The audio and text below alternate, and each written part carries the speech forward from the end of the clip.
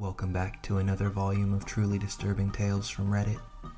Today we're going to be narrating 3 new unsettling stories, taken directly from the platform. I encourage you all to sit back, grab a snack, and enjoy these terrifying personal accounts. Now, without any further delay, let's jump right in.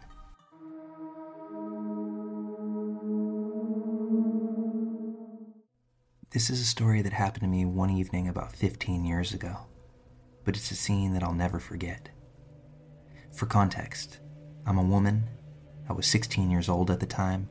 I lived in one of the larger cities in the San Francisco Bay Area, and I had just gotten my driver's license.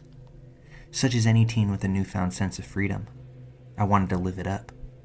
My parents were trusting of me as a human and allowed me to drive the family car. While my original plan was to go and pick up a girlfriend of mine, that plan rather abruptly changed. I was driving on the freeway, trying to cover the 10 or so miles in between my house and my friend's house. I'm in the far left lane, enjoying whatever was on the radio, and just living my best life, when I noticed a car emerge from one lane over to get behind me.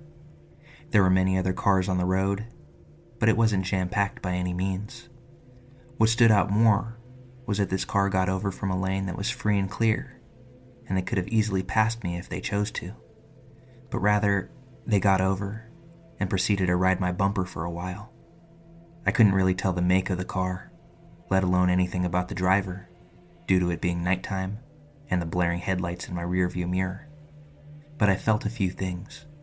1, no one should be riding on anyone's tail like this.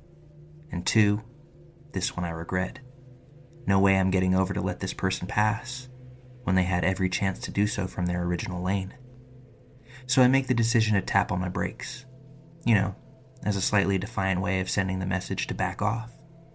So as I dip from 70 to 63 for just a moment, they do the same and begin to drift back a few car lengths. I thought the message had been received until they came roaring right back up on my backside, even closer than they were before. When I hit the brakes, I didn't even consider the fact that I'd be inviting a response back. I guess that was just immaturity at that point, and I wished to separate myself from that act now. Realizing defeat, I move over a lane to let them pass. But they don't. Instead, they get over as I do. I think that maybe that's just a coincidence. Maybe they were going to get over first and I beat them to it. So I get over another lane to my right. And of course, they do the same. Now my mind is going a mile a minute. They've gotten over each time that I did, and stayed right on me each time as well. At this point, I'm a little freaked that I might be getting followed now. At this moment, all I want is to grab my phone, call my friend, or my parents, or somebody. But I'm hesitant because I don't know if I can trust myself to speak on the phone, continue driving, and be panicked at the same time as a new driver. So instead I keep both hands on the wheel and alternate my eyes from the night highway to my rear view every few seconds to stay as aware of what is happening as possible. After a few miles, me still freaking out, car still in my rear view, I make another decision. I'm going to get off at the next exit and either drive to a gas station or grocery store or something public. Or I could attempt to lose them if they follow me once more. The next exit is about half a mile away. I think I have a pretty good idea of where I am in my city. Quarter of a mile away now. I'll find myself somewhere well lit, run inside, and call my parents. 500 feet. Without using a blinker, I merge over one more lane and head for the exit. I'm so focused on this move that I don't look in my mirror again until I'm nearly to the end of the off-ramp. My hope that there would be no one there was quickly dashed when I see a familiar set of lights still right on my bumper. What's more, this exit actually puts me off on a road that's pretty much on the opposite side of town from where I thought I would be. Rather than shopping complexes and intersections with 4 gas stations to choose from, it's all residential. Dark stretches of blocks with maybe a porch light or 2, but no real place for me to seek out the safety of others. With this car behind me still, I decide plan B is what's happening. I'm going to try to lose them in a maze of residential streets, A series of quick turns will set me free, so I begin to indiscriminately take quick lefts and rights, dissecting neighborhoods, only loosely following the laws of stop signs. But to my shock, this car follows me step by step. While this amps up my own fear, my adrenaline helps me to think clearly now. I decide that I'll call 911 and let them know that I'm being followed, and I don't know what to do. Still neighborhood driving, I'm able to get dispatch on the line. The operator calmly tells me to head to the police substation that's only about a mile away. She'll have officers meet me in the parking lot as she gives me the address. Now, this was 2007. I was lucky enough to have a smartphone, but mapping apps weren't what they are today, and that part is important for what happens next. I feed the address of the police station into my phone, and it quickly routes me. It's another series of turns to get out of this neighborhood before hitting the main road again. My follower is still in pursuit. As I follow the directions on my screen, it becomes apparent that my phone is leading me through a new development of houses. Everything looks as if it's being constructed. Houses, driveways, and unfortunately, even the road. I come to an intersection that looks as if it's meant to connect to another street, one I'm being directed to turn onto. But there's a chain fence in place that simply reads, "Detour." At this point, I feel a rush of emotion. I don't know what else to do. It feels like I hit a brick wall, and my options are quickly dwindling. But I'm still fired up on adrenaline. So as my car stops, and the follower's car creeps to the same, I fling my door open, pop out of the car, and in full exclamation, I yell, "What do you want? I've called the cops, and they're already on the way. Don't f*** with me, man." Not sure what possessed me to do this, but the idea of going on the offensive sounded way better than just waiting for whatever was going to happen. The car sat idling behind me, its headlights beaming bright, when the driver cuts the lights off. I can still tell they're looking right at me, but it's much closer to pitch black now. A chill shoots up my spine as I try my hardest to conceal it.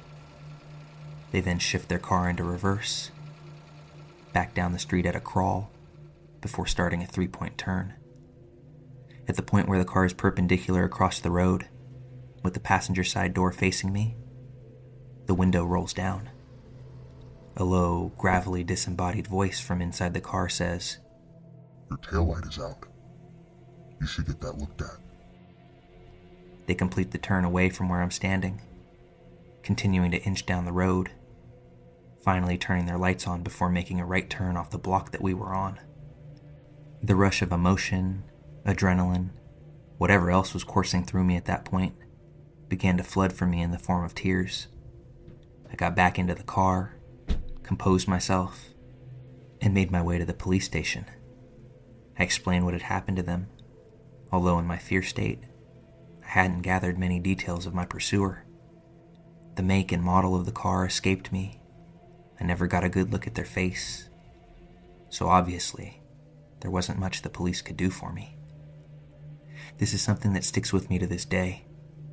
They didn't follow me from the highway through miles of city streets, hot on my tail just to say that I had a light out. What did they really want that night? And more importantly, what made them turn around when they finally caught up with me? I guess some questions just won't ever have answers.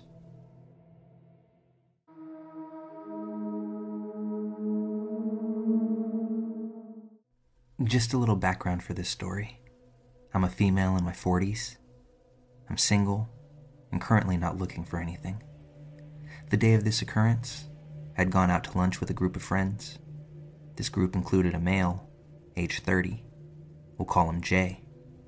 This is obviously important for later. After getting home from the lunch, I'd taken a long walk around my neighborhood. By the time I got back home, it was getting to be pretty late, maybe around 8-ish. I then made what now was an awful decision, to go to my local grocery store because I didn't have anything for myself or my cat to eat. I made the short drive to the store and began my shopping. For some extra details, the store was a Kroger's. It was pretty large in size, so you could go to the other side of the store and most likely not see someone from the first side again. After getting a few items, I headed over to the produce. Hey, it's Kaylee Cuoco for Priceline. Ready to go to your happy place for a happy price? Well, why didn't you say so? Just download the Priceline app right now and save up to 60% on hotels. So whether it's Cousin Kevin's Kazoo Concert in Kansas City, go Kevin, or Becky's Bachelorette Bash in Bermuda, you never have to miss a trip ever again. So download the Priceline app today. Your savings are waiting. Go to your happy place for a happy price. Go to your happy price, Priceline. Aisle. Because of the time, the store was pretty much empty. So when a man walked out from behind a shelf, it took me by surprise. This man was around 6 foot to my 5'6". He had unkempt stubble and messy, short black hair. Looking back on it now, he looked like he was high on something. He quickly approached me and began a conversation. Stupidly, wanting to seem friendly, I answered many of his smaller questions. After just making small talk about food and such, I tried to end the conversation because I was totally uncomfortable and needed to continue my shopping.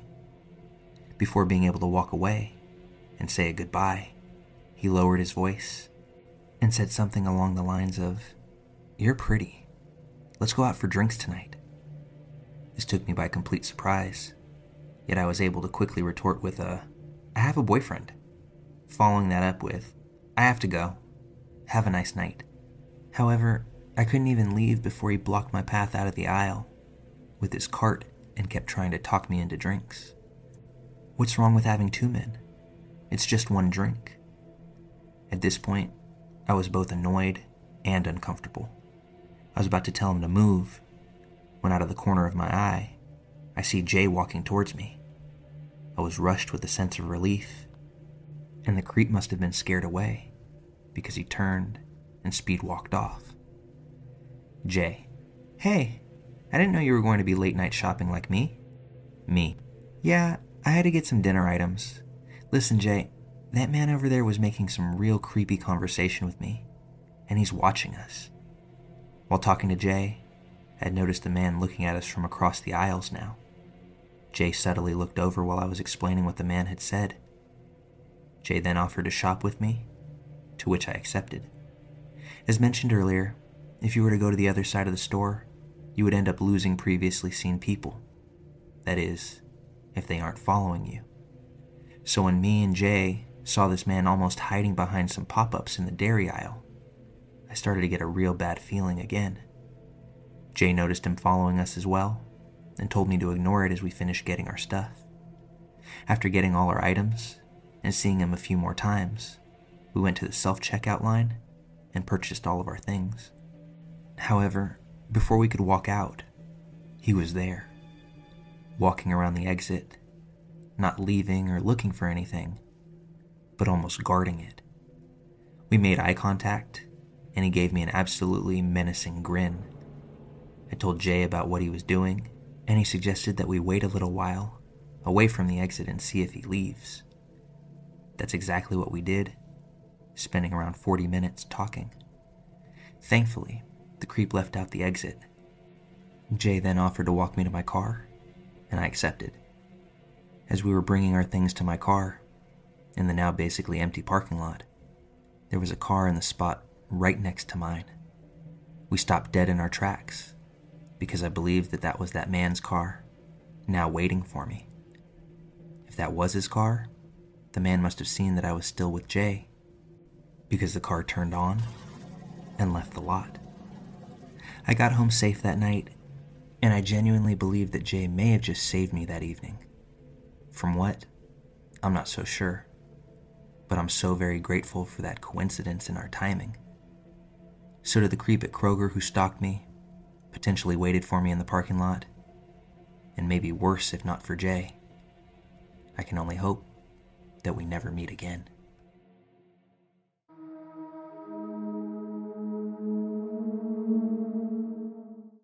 I have a pretty stable job, and a very good one at that. But sometimes, you just need extra money, right? I'm currently moving into a newer, bigger and nicer apartment, so I've been putting down payments and using money to move. By no means am I broke, but it's nice to earn some extra cash. I thought of selling some clothes that I never wear. I've already donated a lot of older clothes to the Salvation Army, but for the clothes I never wore and that are worth some good cash, I decided to sell over Craigslist and the Let Go app. Let Go has never failed me. Craigslist? Well, I've never tried it before, but my friends have had some great experiences.